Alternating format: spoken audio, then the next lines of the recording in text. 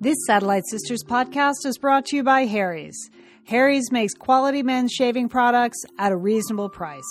To get your free trial set, including a razor handle, 5-blade cartridge, and shave gel, go to harrys.com/sisters right now. That's harrys.com, HARRYS.com/sisters. Thanks, Harry's, for supporting the Satellite Sisters.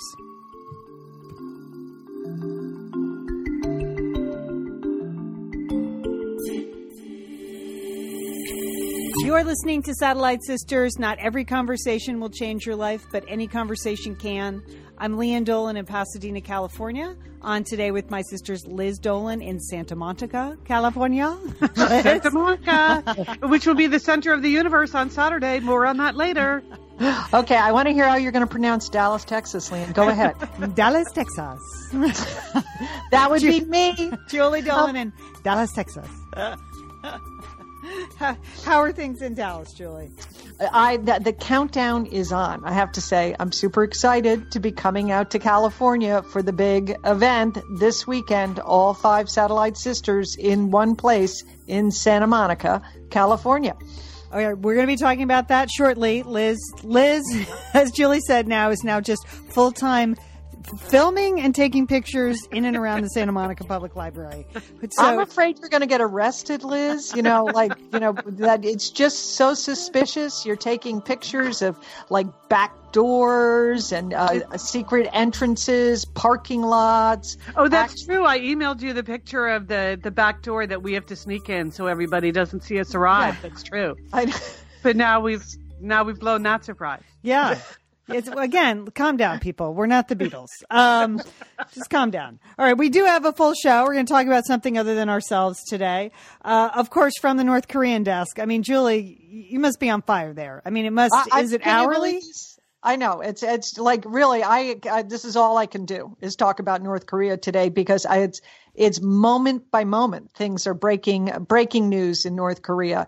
And who knew that the little trip by 2 girlfriends a couple years back would lead me now to my position as leading expert on the DPRK. Yes. But clearly I am, having listened to many television and radio commentators on the topic. It's I know more than these people. Okay. You just get yourself one of those leather. Every time I hear them going on and on, Julie, oh, come on. Julie knows more than that. Just get Julie yourself has walked the streets of Pyongyang. Come on. Get yourself a leather jacket. You'll be good to go. All right. Also, I took a spring break. We're going to talk a little bit about that. Liz has some news from Delta Airlines. Don't be scared. It's Delta and a Book Nook, a highly recommendable audiobook she listened to. Plus, the guy who actually invented the internet died this week. And you can insert your own Al Gore joke right here. Okay, I'll wait. Okay. But his name was Bob Taylor. And reading about his management style made me think I'd like to ask our business expert, Liz Dolan, about this, or my sister with the MBA, Julie Dolan, about this. So we're going to talk a little bit about that. But first, Liz, what does the event need to know situation? What's happening? Yeah, what do we need to know, Liz? So maybe you should start with the sisters. Well, I sent all of you guys a rundown over the weekend, correct? Everybody got an email just telling you what I knew and what I was recommending in terms of the flow of the day, because there are a lot of things going on. We're obviously doing the presentation from the stage, but we have books to sell, we have books to sign, we have the meetup afterwards at Esther's Wine Bar. So there were just a lot of things I felt like I needed to recap and kind of line up for all of you. So I sent that out. I mean, I talk to you guys all the time, so I was pretty certain you guys were on board with it. I had some communication with Monica because when Monica flies in on Friday, I'm picking her up at LAX and she's staying with me. So I sort of knew what Monica's plan was, but the mystery was Sheila, the check-in with Sheila. Isn't that always the case? So, and she did not respond to the email. So, I gave it a day or two, and I thought, well, I should check in and make sure that she's really coming, right? Because that would, that would be embarrassing for us. Yes. So I called her yesterday morning. Because she's a tutor, I know that her work hours are after school hours, so the morning is the best time to reach her. So I called her yesterday morning. Yesterday was the 17th, and she did not pick up. I left her a message, and then about an hour later, I got a text from her saying, "I'll call you tomorrow. I'm doing my taxes." Oh, God. And I thought, oh, my God. So here we are, the 17th. Right up to the deadline, working on those taxes. So anyway, but she said I'm in. So like you can rest easy. She's in. She just had to get those taxes done first before she responded to the email. So yeah, all five sisters. It's been a while since all five sisters have been on stage together. I was thinking even at the big Brooklyn event a year and a half ago, Monica wasn't there, right? Correct. That's right. Yeah, Monica couldn't come because of a work thing. Now that you know she's like reinventing stroke treatment in the world. So yeah, so the five of us will all be there. Went over to the library yesterday. It's a beautiful theater. It's the Martin Luther King Auditorium in the back of the Santa Monica Library, which is a very nice, modern, beautiful building. Here's the thing. So I met with Barbara. Barbara is the boss over there. We walked through everything. Barbara just wants to make sure everyone knows that theater seats 140 people. Like, that's it. The fire marshals are very strict about this. So our event starts at 2:00. But at 1:00, the library personnel starts giving out numbered tickets. And so they're free, but numbered tickets. So once they get to 140, they're done. That's it. So just FYI, you know how prompt we are. I would suggest promptness will be good. So that's at 1:00, they start giving out the tickets, and obviously they give them out till they're done. Also between 1 and 2, at some point between 1 and 1:30, we'll open the doors and we will have someone there selling You're the Best. So if you need to stock up on books, we're happy to satisfy that need. So we'll be selling books. And then at 1:45, the doors to the auditorium actually open and people can come in. And at 2:00, we start. And Lian, you made a lot of the decisions about what the format is. Do you want to describe our format? Well, no, I made one decision. And the decision was the only decision. Yeah, the decision was I don't feel like telling my four sisters what to do. So the format is ask us anything. That was it. I'm tired of telling you people what to do. So so we're opting for a free-for-all. We're going to do a little history of the show up top for people who are not familiar. And then we're each going to talk about our most memorable Satellite Sisters moments, which may or may not have been on the air. A little behind-the-scenes stuff. And then we're going to take your questions. And we're really happy to have our former executive producer and good friend, Corny Cole, is going to be moderating and running the show from the stage. So it'll be really fun to have Corny on stage. And we'll be taking questions both from Facebook and also from the audience. Yeah. Yeah. So that'll be good. So we'll be streaming this on Facebook Live. We have not done that before as an event, but Julie and I did a little test a couple of weeks ago, the fireside test. Yes. The lighting, we hope, will be a little better than it was outside in Marina Del Rey when we attempted that, Liz. I think we can achieve slightly better lighting, don't you think? Yes, but that was dramatic lighting. We looked good. We looked pretty good. Yeah, because it was dark. Yeah, I liked it. Well, as a matter of fact, I'm doing another test today, Julie. So the Facebook Live will be shot by my friend / next door neighbor, Deborah. And so she's a little nervous about this because she hasn't done it before, but you literally just turn your phone on, right? We watched your husband do it, Julie. It's like, right. Go. So we're thinking we can handle this. So Deborah and I are going to do a little live test today just to make sure that she's confident. And then the other thing I'm trying to figure out, maybe somebody knows how to do this. But so the Facebook Live, the video streams, and then it's there. Remember, you have to like our Facebook page to see this. It doesn't stream to the Facebook group. It goes to the Facebook page, which is you just like it and you'll automatically get that. But then we're trying to figure out if there's a way to extract the audio and run that as a podcast. And I don't know. We don't know. If you know how to do that, could you let us know? Yesterday, I emailed our old engineer. Many of you may remember John Ramos. He's now the king of Facebook Live over at Fox Sports Radio. He's on what's his name? Jay Moore's sports talk show. So John's helping me figure it out. We'll try to figure that out, or we won't. Whatever. Facebook Live. That should start about 2:00. That adds to the excitement. Either we'll figure it out or we won't. Okay, I like it. Yeah. And that should go for about an hour, and then we sign books for an hour, and then we walk across the parking lot over to Esther's Wine Bar. I thought my video of Esther's Wine Bar was very nice. It was appealing, wasn't it? Yeah, it looks really cute. I can't wait to go. And you also sent to all the sisters, and I'm sure many people who are planning to come already know this, that the weather looks like it's going to be beautiful on Saturday afternoon, right? In the 80s and sunny. Sunny and in the 80s here in Santa Monica, which is enveloped in a very thick marine layer this morning. It's what we call fog here in Santa Monica.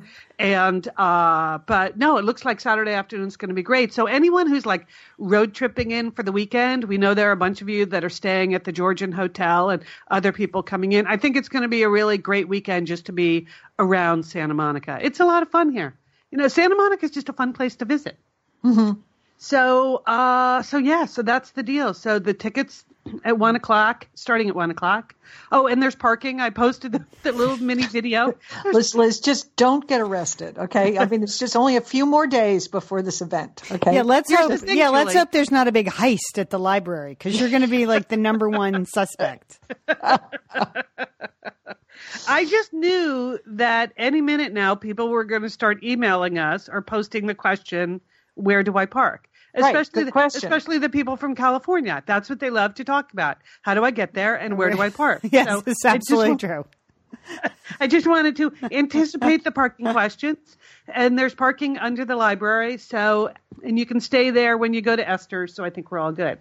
Okay, so that's pretty much the deal for the event. So you're excited. Julie, you're flying in Friday, right? I'm flying in Friday. I'm just very excited to meet the people who are coming to see us. I have to say that. These are people that I know have been listening to our podcasts. It is always exhilarating to actually meet people who listen to us, don't you think? Yeah, so I'm excited about that. I'm going to be bunking in at Lean's house. That's my assignment. So Lean and I will no doubt, Liz, be on time at the Santa Monica Library. So don't worry you can about help that. me with the book schlepping. It's very glamorous. You'll see how glamorous it is. Yeah, I won't be driving. Lean's going to be doing the driving. Yeah. Oh yeah. Don't worry. Don't. The only hitch is I can't find any teenage girls to sell the books because they're all at Coachella. Like, seriously. All my usual girls are at Coachella. So if anyone's coming and has a teenager who doesn't really want to watch us but wouldn't mind sitting out with the books, would just throw them a few bucks. I mean, seriously. We're at that stage now. Yeah, it's a paying gig. It's a paying gig. It's not that hard. If you have a spare teenager around who'd like to make a few bucks, they can sit with the books and sell them. I can show them what to do while we're in. I believe they could get community service hours for this because the event is held at the Santa Monica Public Library. That's true. I would sign any paper, whatever you need me to say. Because I don't believe in community service, mandatory community service. So if you want to get 20 hours, I'm your girl. Just go ahead. Yeah, but you could be on book duty, Julie. It's very glamorous. You'll see. Being an author, very glamorous. So that's it. Looking forward to it. Julie and I worked out our outfits, so we won't clash. We know what we're wearing, so we're good. Oh, you do already? Yeah. Oh, okay. Yes, Liz, of course. Come on, Liz. Well, Julie asked me what kind of seating we would be on so that she could gauge how long her skirt needed to be, right, Joel? Did you? Yes. It was part of, yes. Thank you for sharing that behind the scenes comment. Because now everyone's going to be looking at my skirt. At your leg. Yes. Yeah. Thank you, Liz. Yeah. I haven't really decided that yet, but I did test the lighting yesterday too on stage, so we're good. All right, it's going to be a very, very exciting weekend. Now, what else? Oh, last weekend I had a royal activity I wanted to tell you about. You guys may recall the author, Sally Bedell Smith, has been on Satellite Sisters in the past, right? Yes. She was a great guest. She's a great author. I loved having her on the show. Yes. So she had written a book about Jack and Jackie in the White House. I think we might have interviewed her several times, but I think the first time we interviewed her, it was about her Jackie Kennedy book, which was great. She wrote a book about Queen Elizabeth. She's a contributing editor at Vanity Fair. She writes these amazingly detailed, well-told stories of famous royals, politicians, that sort of thing. Well, her new book is called Prince Charles, The Passions and Paradoxes of an Improbable Life. And listeners so will know sorry that to hear Julie that. kind of has a thing for Prince Charles. And not in a good way. Not in a good way about Prince Charles. So I noticed that she was reading and signing downtown last Friday night. And at first I thought, who does a book reading on Good Friday? That seems like a poor choice. But whatever. That's the way book tour schedules go, people. You just never know where you're going to turn up in the city. So I thought I will go because Julie is really going to want a copy of this book. And I was assuming that it was a total takedown of Prince Charles. Like, this is the dirt we always wanted to know about Prince Charles forever. So I go down to this thing. I stand in line to buy the book because I'm sure that Julie is going to want a copy of this book, which will be the ultimate takedown of Prince Charles. And then I get to the front of the line and I introduce myself to Sally Bedell Smith. And when you're on the radio, people are very rarely in the studio with you. So you have to say, hey, and I'm a Satellite Sister, la, la, la. But the moment I started to say that, she was like, oh, I always loved being on your show. And of course, now they always say, whatever happened to that? Yeah. And, she's not in podcasting world so much. But the moment I told her that we've been podcasting for the last 10 years or so, since she last came to visit us, she offered to be on the podcast. I'm like, okay, well, maybe we can do that. It just depends on how much dirt you have on Prince Charles. So, like, I got the book. I had her sign it to you, Julie, because again, this was all about giving Julie everything she wanted to know about Prince Charles to just, finish the case on him once and for all. So it's to Julie with fond memories of talking about Jack and Jackie in 2004. Best wishes, Sally Bedell Smith. Oh, anyway, that's a very nice inscription. Thank you. Yes, she was very nice. She would like to talk to you about it. But then I said, well, I'm probably going to end up asking a question about Camilla because... Yes.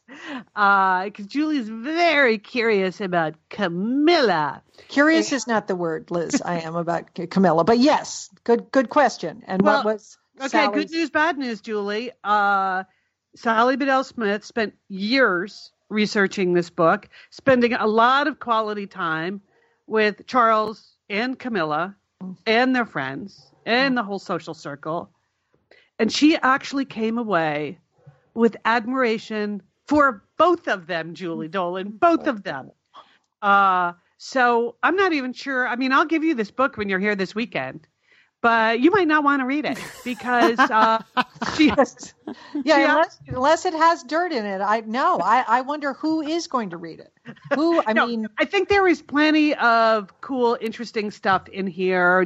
She talked a lot. So she gave a talk that was like 45 minutes. Which I recorded if you'd just like to listen to that. But she talked a lot about his romantic life, what you think of as his cheating, lying heart. His adulterous affair. Yes. His tawdry sex life. Yes. Thank you, Liz. Yeah, she did not use the word tawdry, just that, she went to Camilla was the love of his life and never should have married Diana, but he was under all this pressure to get the sweet virginal girl. And, so I would just say she cuts Prince Charles a lot of slack. But it's a very detailed book about just their social life and their social scene, but also I've always felt like Prince Charles was just kind of a loser because yes, with the big L. Yeah. You've been waiting to get your gig. He's now 60 something, and You're And still. what is he? It's got like organic farms. That's it. Yeah. That's all he's got going for him. Well, she actually talks about that in the sense he was a true visionary when it came to environmental issues, architectural issues. She has a lot of admiration for him that he sort of put himself out there into the world in that way. Instead of just being sort of the Prince of Wales and waiting to become king, he actually created a job for himself and has been out there doing that. So whatever. So there you go. It's here for you. Well, thank you, Liz. I appreciate your kindness and consideration, but I don't think that book is going to do well. I mean, who you read books about people you admire or you have some curiosity about, but when it comes to, him, it's like ick, right? Well, most people don't feel as strongly about it as you do. I think they do. I think they do. Yeah. I think they do. I do have to say, at this event Friday night, I was younger than anyone else in the room by about 20 years. So he's got a certain demographic. Okay. Say no more. Well, I'm sure like he'll just go to, he'll get his mother to buy, a lot of copies of the book so it doesn't look bad, right? Okay, now you're getting petty. I don't think he cares. I think he's had so many people write so many things about him that at this point he does not care. Anyway, Sally Bedell Smith sends her best, and she is an amazing writer. So that's so. Yes, absolutely. Absolutely. I want to pass that along. Okay, speaking of, how few members of the Windsor family we actually admire, I would now like to move on to Prince Harry. So despite the handicap of having Prince Charles as a father, Prince Harry is turning into quite an interesting man. And you may have read, it was all over the papers the last couple of days, that he and his brother and Kate have launched a program in the UK called Heads Together. And it is a program to end stigma around mental health issues in the UK, to sort of speak out about the importance of seeking help when you need it and all the different kinds of issues that people may have to deal with. So, and the royals put their name on a lot of things, but this is the first thing that Harry and his brother and his sister-in-law have ever done together. And so they just decided this is what they wanted to go out there with. But interestingly to me, as part of this, Harry sort of came out of the closet on the fact that he sought counseling, talked to a shrink, as he said. He said, that's what you Americans call it, a shrink. He sought counseling to address the trauma after his mother died, but it was 20 years later. He said, his mom died. Princess Diana died when he was 12.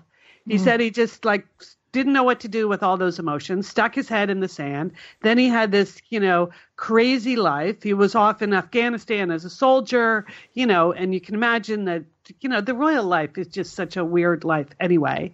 And he said he had never really dealt with the grief over his mother, and that he had 2 years of what he described as total chaos in his late 20s. Now, I think we have a photo. We've seen some of that chaos. We've seen the naked pool playing photo taken in Vegas. So I think that was during the 2 years of chaos. Anyway, finally, it was his brother who said to him, you really need to talk to someone. You should go. His brother said, you really need to deal with this. It's not normal to think that nothing has affected you. And so that's when he sought counseling, and now he's sort of, he feels like it was hugely helpful, and that's what he wants to speak out about. So, for these royals who are so protected and told to not share anything, and I mean that's a pretty gutsy thing to do, especially in England, which is so much a culture of stiff upper lip, right? Right, repression. Yeah. No, I was pretty amazed. I think his mother would be very proud of him because she was very open about some of the struggles that she had. Yes. And I think to have her son, sort of address this in a very public way, just, that is great. And it gives comfort to other people who are really struggling and, or other people that maybe are, want to seek counseling, but are afraid to, or afraid of the stigma. I think it's a great thing. So Harry, 2 thumbs up. Yep. Yeah. So it's interesting, as part of this campaign, he appeared on a podcast. So there's a journalist, a woman in the UK whose name is Bryony Gordon, and she just launched, to support this whole campaign, a new podcast called Mad World, where in every episode she's going to talk to someone who has dealt with mental health issues. So he's the first episode. So I was listening to the episode, and it's really kind of interesting to actually hear him talk about it. If you're interested in that, it's very easy to find online. Just Google Prince Harry mental health. There were 2 funny things when he's talking. He said, because of course she asks, like, is there any way I can also get to your grandmama or grandmother? And he's like, I don't think she's really the podcast type. and what about that loser father of yours? No, but Harry admits that, he's sort of new to podcasting too. So this is enough for him. He's not sure his grandmother could really do that. So then because I had imagined them that they were in a studio somewhere, and then she said, no, well, here we are sitting at Kensington Palace. So that made me laugh too. That then they were sitting at Kensington Palace taping this podcast about mental health. And she's very fun and very interesting. And she was sort of giving him a hard time that they're in this room that's where they're surrounded by like signed pictures of Prince Harry. And he's like, I know, it's so embarrassing. I'm sorry. This is embarrassing. Anyway, so good on you, Prince Harry. And I think you guys are right. I think Princess Diana would be proud. So whatever Prince Charles may have tried to do to you, to turn you into some kind of repressed freak, not so much. There you go. Prince Harry, yay. Good royal report, Liz. Yeah, thank you. Unusual coming from Liz. Well, speaking of Harry, we have to thank our sponsor, Harry's. Leah, that is perfect. We love Harry's, the men's grooming products. They're fantastic grooming products at a reasonable price. And we've been telling you about Harry's for a while. And all I can say is I put together a Harry's Easter basket for my 21-year-old son, and it was a hit. He got extra blades, extra shave gel. He got some balm. Julie, we like the balm. It smells great. He got the face wash. He already has the razor. So I was just trying to fill in, as his mother, I was trying to fill in. And everything he pulled out of the basket, he just kept saying, thank you so much. Oh, I haven't had this in months. Oh, I've needed this for months. Oh, he's a college student. So the basket also included Kleenex and allergy pills. So it was a very special Easter basket. Oh, Leanne. Emotional. It's nice. Allergy pills are expensive, but Harry's is not expensive. It's reasonably priced stuff. So if you haven't checked it out yet, now would be the time, because Harry's is giving listeners of Satellite Sisters a free trial set. Okay. And that includes a razor handle, which you're really smoking. They're well designed. You'll see they come in great colors. You're young, your hipster son or your son-in-law, or, the neighbor across the street that's graduated from college, they are all going to love Harry's. So you get a free razor handle, you get a 5-blade cartridge set, and these blades are engineered in Germany. That's all you need to hear. I'm not saying they're the BMW of blades, but they're the BMW of blades. And you get some of the shave gel, which smells delicious, okay? Mm-hmm. Free trial set, razor handle, 5-blade cartridge, and shave gel. So you want to go to our special URL. harrys.com/sisters, harrys.com/sisters. And they will send you that for free with a small shipping fee, just to try Harry's, because it's the gift-giving season coming up. If you have graduates, if you have groomsmen, if you have wedding gifts, Father's Day, you can try Harry's out, and then you can fill a basket with Harry's products. And we would like to thank Harry's for supporting Satellite Sisters. And I know a lot of Satellite Sisters have tried Harry's, so thank you so much for supporting the people that support us. Thanks, Harry's. Okay, that's great. Good idea to put it all in a nice basket like that. Easter basket, Jewel. That's a very cute gift. Yeah. Very cute gift. Yeah, and not like in an actual basket he can reuse again. He really, really enjoyed it. There was hand soap in there. There was just a lot of sundries and things, including the Harry's products that he really appreciated. So he's been very busy at school. So this was much needed. Okay. Well done. Well done. Well, sisters, we have to talk about North Korea because everybody's talking about North Korea. And certainly things have heated up between the United States and North Korea.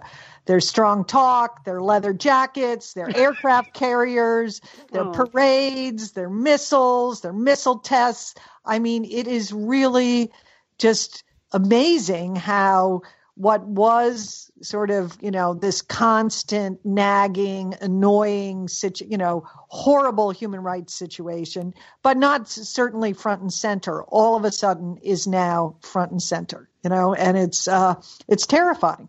I mean, they mentioned yesterday that Hawaii is now looking over their emergency plans because of their proximity to North Korea. And North Korea today vowed that they are going to do a missile test every single day. That's their new goal. So, and this is a country, this is a country that I visited several years ago, but I think that, many things are very much the same. It is a country run on repression, on fear, and most importantly, propaganda. When I was there 5 years ago, we'd wake up in the morning in our hotel room and we could hear the loudspeakers out in the center of Pyongyang, announcing, what the dear leader had hoped for the day. I mean, this is a country that is cut off from all, people aren't allowed to travel. The population is undereducated. They don't have access to the internet. They have their own North Korean intranet, which has all the news they need to have, and that anyone that either speaks up or acts out is put in a terrible concentration camp. So their propaganda all centers on the United States as the aggressors and being prepared for war. When I was there, they were prepared for war. They expected at any minute that they were going to have to lead the attack or they were going to be attacked. So, as you see the position of the United States change, in many ways, this plays into the North Korean propaganda narrative. This is, because now they're saying, see, this is exactly what we were talking about. The United States is this aggressor, and that we are planning to attack any day. We are planning to attack. Which they've been saying for 50 years when it was not true. Well, yeah, it was, we have been trying the diplomatic approach. And I think the other thing that's equally frightening is this young Kim Jong-un. When I was there, it was his father, Kim Jong-il, who was there. And Kim Jong-un, he's now he is the grandson of Kim Il-sung, who is really the spiritual leader of North Korea. He's the one that is frozen. He's the one that's revered.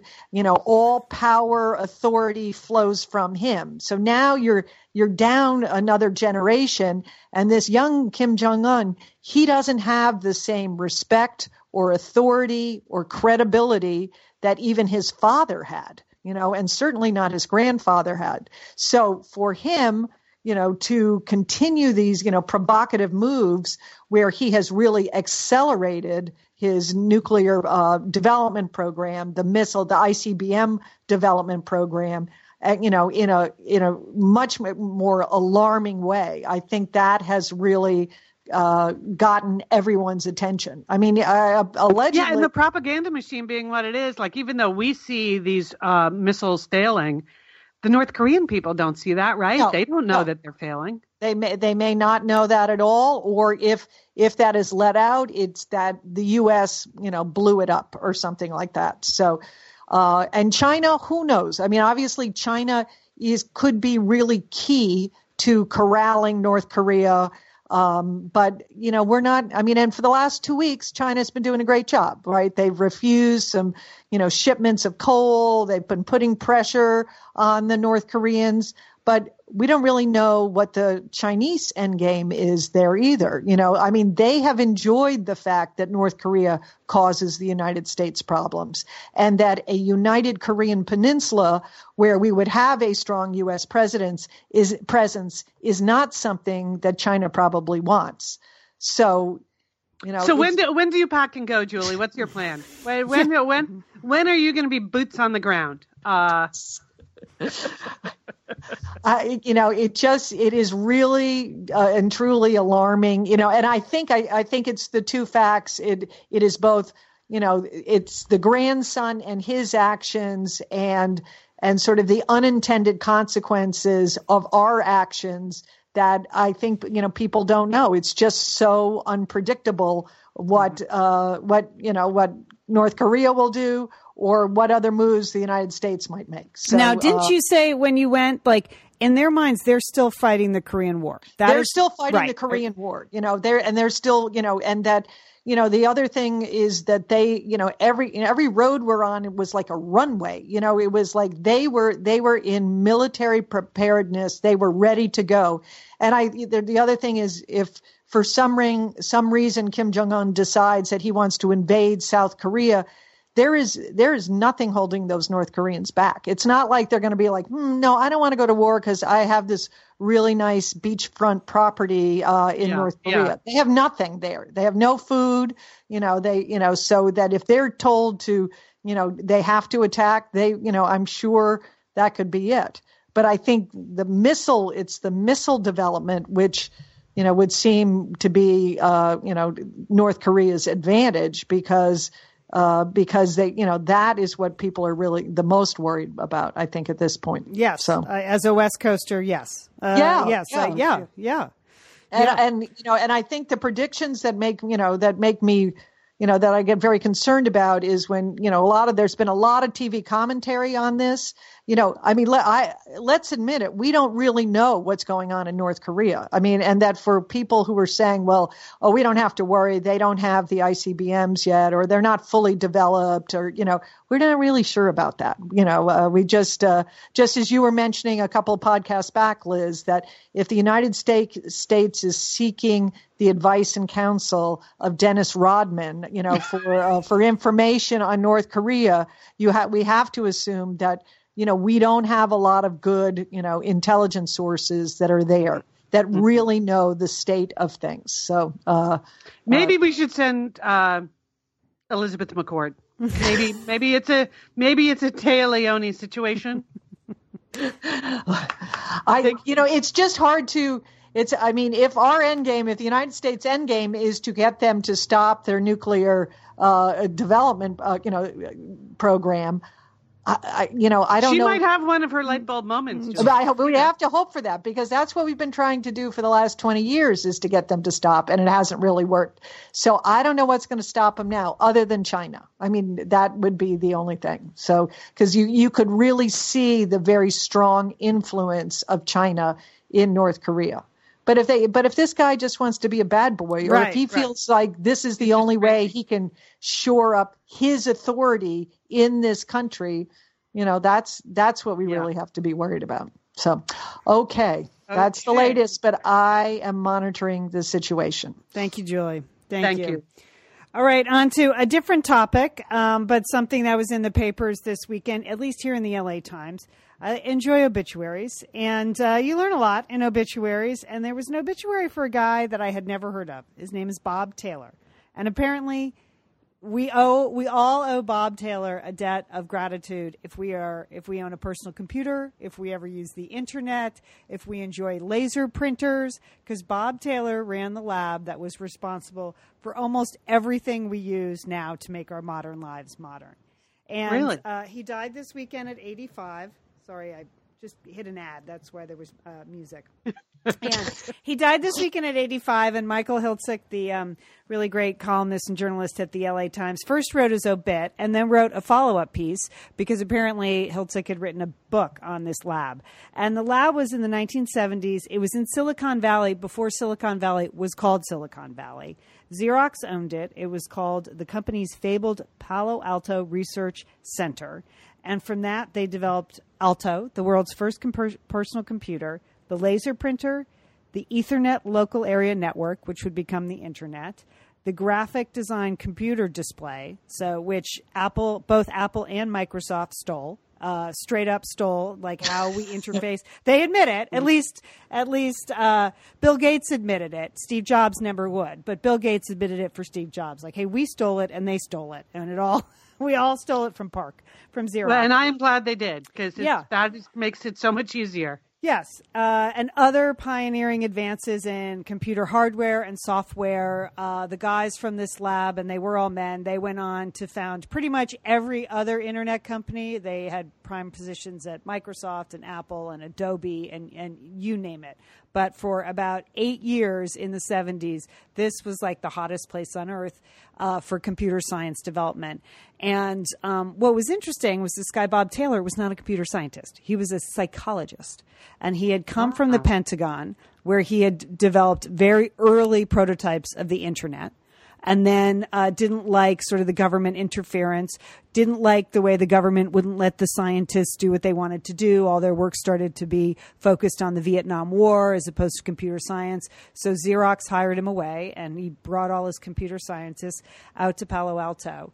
And they said what was fascinating was that, like, imagine computer scientists. That's a hard group to manage, right? I mean, they all have very quirky personalities. They have very strong personalities. They all have egos. They're all geniuses. And so instead of putting another computer scientist in charge, they put a psychologist in charge. And he had a management style that they said completely worked. And so I wanted to run this by Liz. Sure. Liz Dolan, host of the business podcast, I Hate My Boss, and Julie Dolan, MBA holder. Okay. They said his management style, let me look at it. I want to get the wording right. Okay, hold on. Sorry. That's all right. I'm working off okay. They said essentially his management style was that he was super aggressive with the people at his level and above, but very nurturing of the people who worked below him.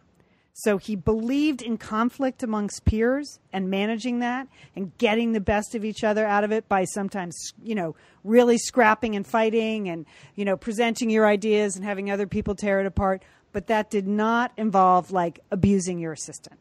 And they said it was the perfect sort of management soup for getting the best out of this team out of Palo Alto. Have you ever, what do you think about that? Wow. I'm just trying to imagine if I've ever operated that way. And no, I would always, my approach has long been really try to have a positive working relationship with your peers. So I guess it depends on how you, how you define what that is when you say super aggressive at his level. If they like to mix it up and yell and scream and compete and all of that, if that got the best out of each other, certainly I've been in companies where that's the way some people operate. It was never really my MO because I didn't feel like that kind of super aggressive culture would be one that I would want to be in. It wouldn't get the best out of me. But when you talk to people who worked at Microsoft or worked at Apple, I mean, yeah, it did seem like they were competing / terrified all the time. And, yeah. Right. And this is where it started. I thought it was kind of interesting. Here's the phrase I was looking for. Someone who worked for him said he created maximum synergy in the room by showing maximum pugnaciousness upward and minimum pugnaciousness downward. So that was it. He was sort of in the middle and let the top people tough it out, but then really protected the bottom people.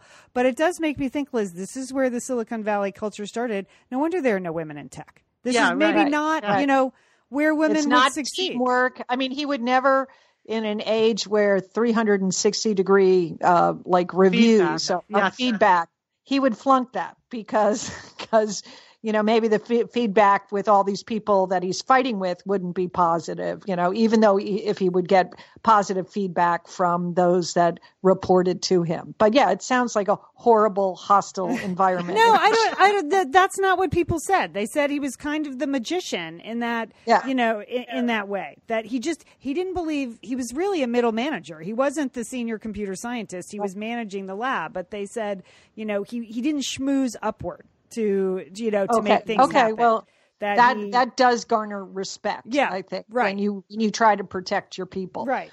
So that you can see that. Yeah. So I thought that pugnaciousness. That's such an interesting word, isn't it? Yeah. Yeah. Maximum pugnaciousness upward. So.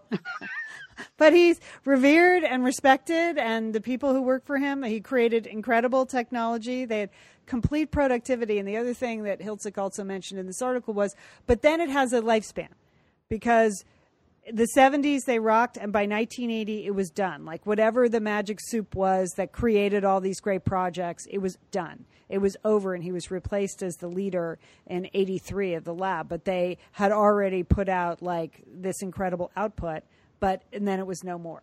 So there is a lifespan to that management style, I think. Mm-hmm. You can only do that for so long.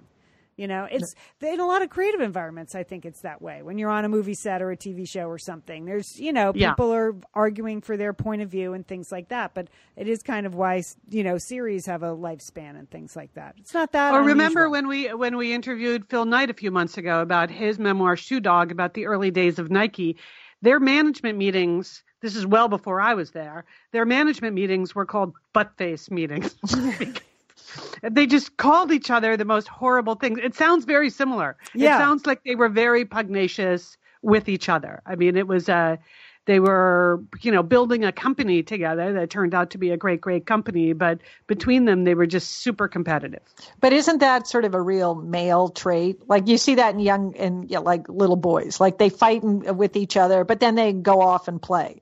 But, like girls and, you can't just be pugnacious with the opposite sex in the same way. I think we could develop more pugnaciousness, though. Tougher skin. I mean, I do. I think back on some of the women I've worked with who've been so conflict averse. I think it's hurt their careers. Sometimes you do have to mix it up, and then you can all go to lunch together. Yeah. It's not. That's true. It's not the worst thing in the world to not agree with everybody in the room all the time. Oh, correct. Yeah, but pugnacious suggests fighting.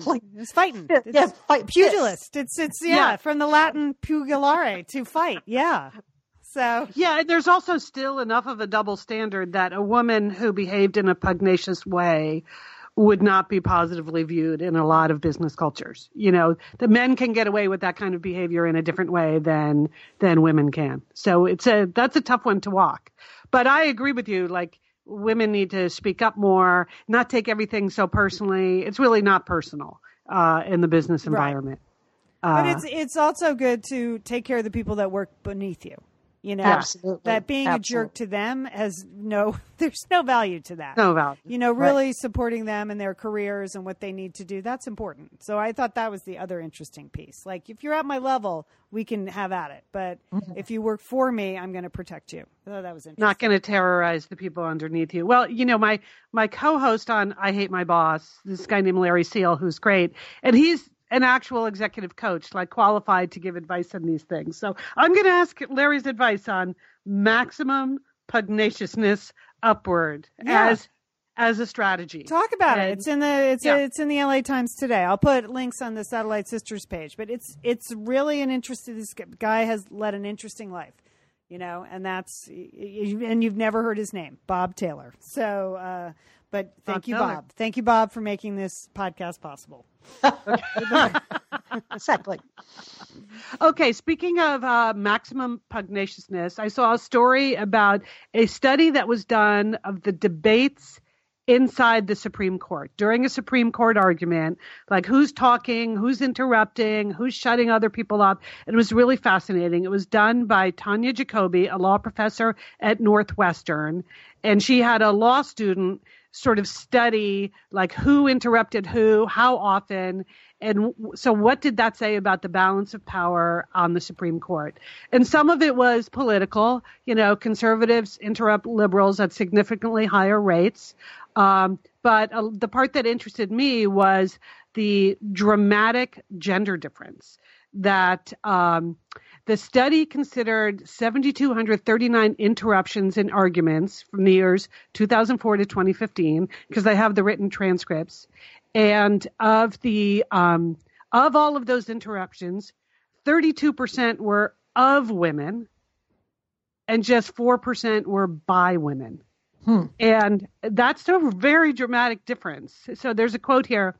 If female justices are consistently interrupted more than their male counterparts in this context, it would show that gender dynamics are so powerful to persist even in the face of high levels of power achieved by women. In other words, you're talking about women who are used to speaking up for themselves. These are Justices Sotomayor, Justice Kagan, obviously notorious RBG. They are not easy to shut up. And yet there seems to be a lot of effort on the part of their colleagues on the part. Oh, here was another one. So apparently Scalia and Breyer famously argued all the time, and Scalia was constantly interrupting Breyer. So, and Breyer was like, wah, wah, wah, droned on and on forever. So they said, if you took those out, the Scalia-Breyer exchanges, then the only three justices who are interrupted more than 100 times in that period of time are Ginsburg, Sotomayor, and Kagan.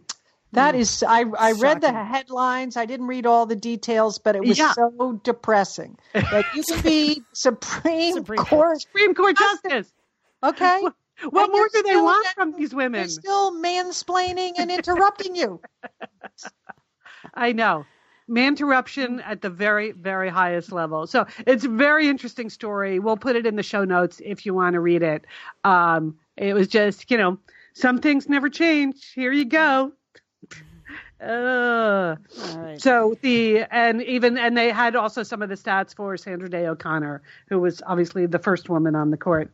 So there you have it. There's still room to grow, ladies. Pugnacious management. Let's do it. Let's go for it. Put up your dukes.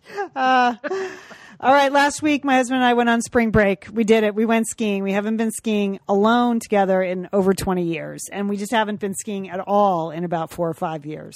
So, a couple of observations. First of all, what happened to me? I mean, what happened to me? It was more taxing than you expected. Oh my gosh. I mean, I was quite a skier, and I could still hold my own. You were a ski bum. You were like an official ski bum. Yes. You are an expert skier, Liam. Yes. And I just, by 1:30 in the afternoon, I was like, we got to call it a day, man. I don't think I can go on. But I was surprised. Like, every bone and every muscle in my body hurt every day and all night long for 5 days. Like, that's what a leave is for, Lian. That's what it's for. I was going to say Advil, but same thing. It's Advil with your cocktail. I know. And then speaking of cocktails, like, I have never in a million years, I don't drink when I ski. I don't have a beer at lunch or anything. I never have, but I would have it après. But the first day we got there, it was beautiful spring days, 12:30. We got right up on the mountain. We skied till 4. Around 3:30, we went in to have a beer. Like, my husband ordered one. I thought, I'll have one. I could barely ski down the mountain. It's a good thing. It's a good thing I don't do that, because I'd be dead. Because that was like, I was like, this run, I don't think I can make it. Mammoth is a huge mountain. The runs are really, really long. Like, oh my gosh, why did I have that beer? So that was a life lesson. But I was surprised at the effects of age and the effects of alcohol. And then, just in general, it was slightly depressing that all of my gear just started to fall apart. That's a sign from the universe, Lian. Yeah. I had a pair of ski poles that I got in Jackson Hole 30 years ago when I worked there. They were free, so I've really gotten my money's worth out of them. And they just disintegrated. Like, on one run, the baskets were gone, everything. I had to buy new ski poles. I had a pair of silk long underwear that I've worn for 30 years. Gone. Just like by the last day. You shredded it? Shredded it. Barely put it on. Like, One day it was a blizzard. We've gotten so much snow in California. Mammoth has over 600 inches, which is a huge amount of snow for a season. And on Thursday, it was not spring skiing. It was in the teens. It was blowing 60 miles an hour. It was snowing. But we were skiing, because I still think I'm 23 and I love skiing in the snow. So I went out there and I couldn't not only was it a whiteout, I couldn't see. And then I really couldn't see because my goggles were wet inside. And I had to take my goggles off and ski down with no goggles with the wind blowing in your face. And I got down. I looked like all the foam that covered the top of my goggles had just disintegrated. So there's just basically there's like water inside my goggles. I was like, this is it. Like I either have to re-up everything or just give up the sport. But then you have 10 great turns, and you're reminded why you ski. And you think God is talking to you through your skis. So you just go, oh my gosh, I can't give this sport up. So we just had a lot of fun. And you get so many runs in when you don't have any children with you. It's just fantastic. No one to feed, no one to make sure they have their gloves and make sure they this and the logistics and the, people on the cell phones now skiing, making lunch plans and everything. Oh, remember just smoking pot as you're going down the hill. Yeah, there's a lot more of that too, right? Yeah. Well, maybe in Colorado. I didn't actually see a lot of that in California, but I'm sure maybe it was on the higher. I never made it to the top of the mountain. That's how old I've gotten. Never made it.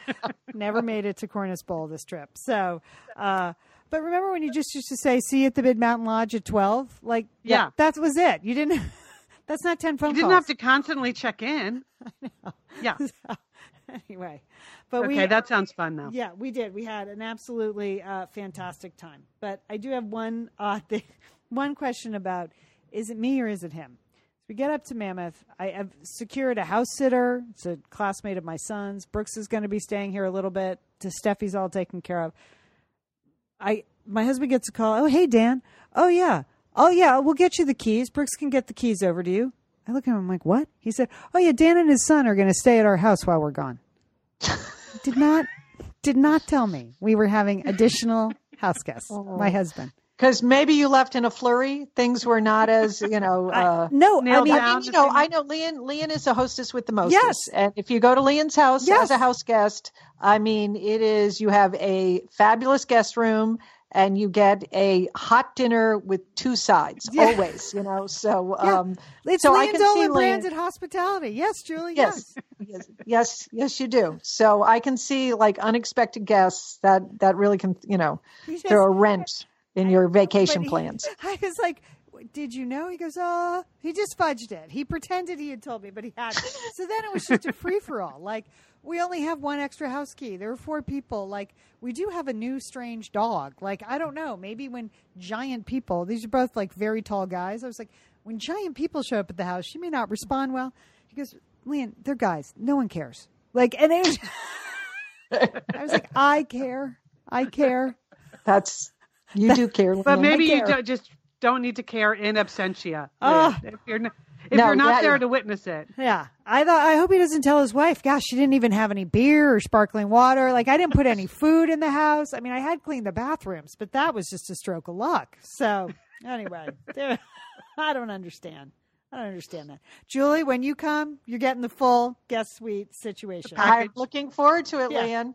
Fluffy towels. Yeah. There's fluffy. It's the hot meal and 2 sides I like. Yeah.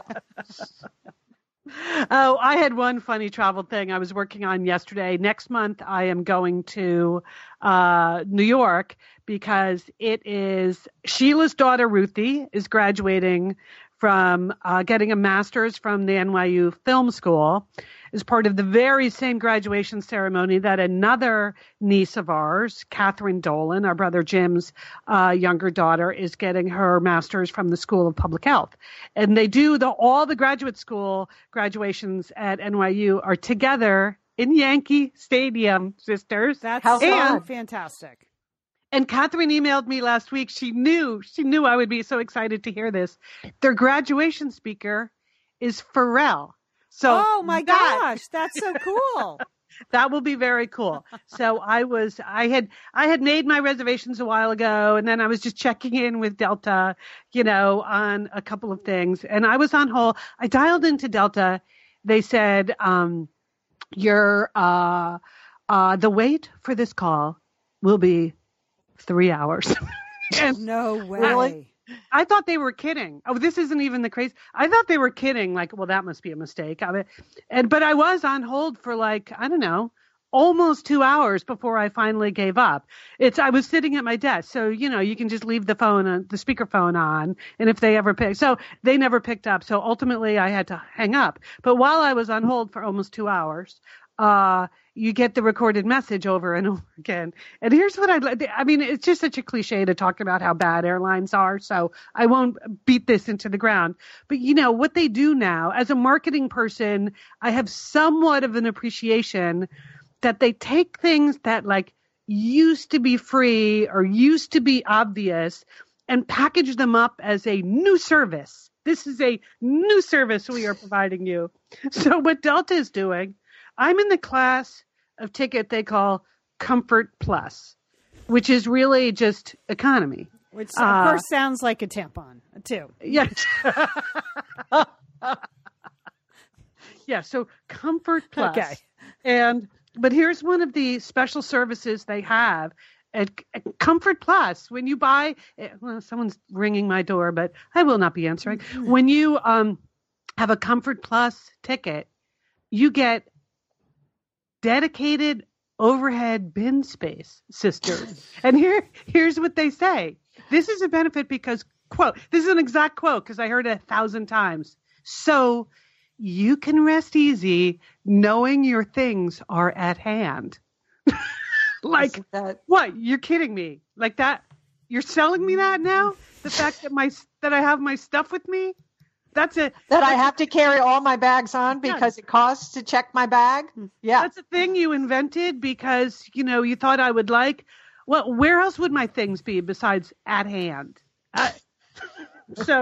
When they force you to gate check it, I guess that's what they're talking about. I guess. When the overhead bin is already jammed because they have some cockamamie boarding procedure where you end up boarding last and there's no room next to your seat. So I can see.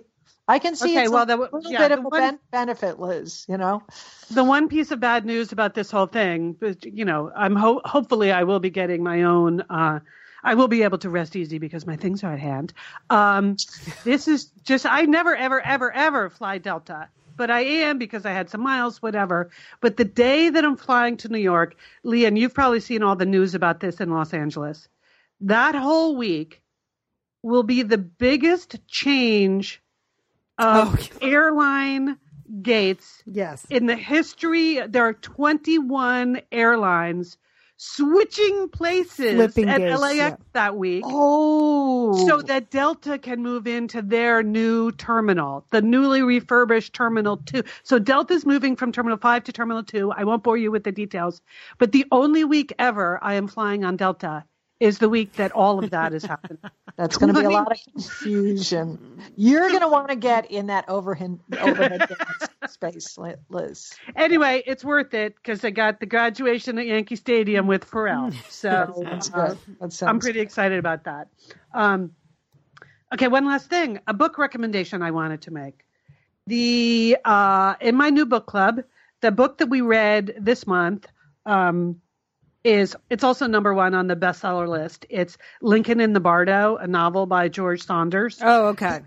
Yeah, I haven't read it yet, but I love his writing. Yeah, it's fascinating. I had never read anything by him. He's a short story writer. Yeah. This is his first novel. So his short story collection, 10th of December, is his most well-known thing. Anyway, so Lincoln in the Bardo. I bought the book, like the bookie book, but then I also love Audible. So I listened to it on Audible as well. I actually find it, more pleasurable when I take my walk every day to listen to my books that way. I got to say, this is the most insanely great audiobook ever because that's a good review, Liz. It is, Julie, he's got 166 different narrators in this thing. Holy cow. Without giving too much away, the book takes place in a graveyard, and the graveyard has a lot of voices. And so the main characters in this graveyard are played by people like Nick Offerman, David Sedaris, Bill Hader, Don Cheadle, Julianne Moore, Jeffrey Tambor, Susan Sarandon, and George Saunders himself does a bunch of the different voices. But it's really, when you see it on the page, it's kind of hard to read because it's a lot of fragments of conversation. But when you hear it as an audiobook, it all makes even more sense. So if you're thinking about Lincoln in the Bardo and you already have an Audible subscription, I would recommend it. But if you've never tried Audible before and you want to hear just a particularly great piece of work produced in a fascinating way, I would suggest, I think, if you try audible.com/sisters, you might even still get our deal. Yeah.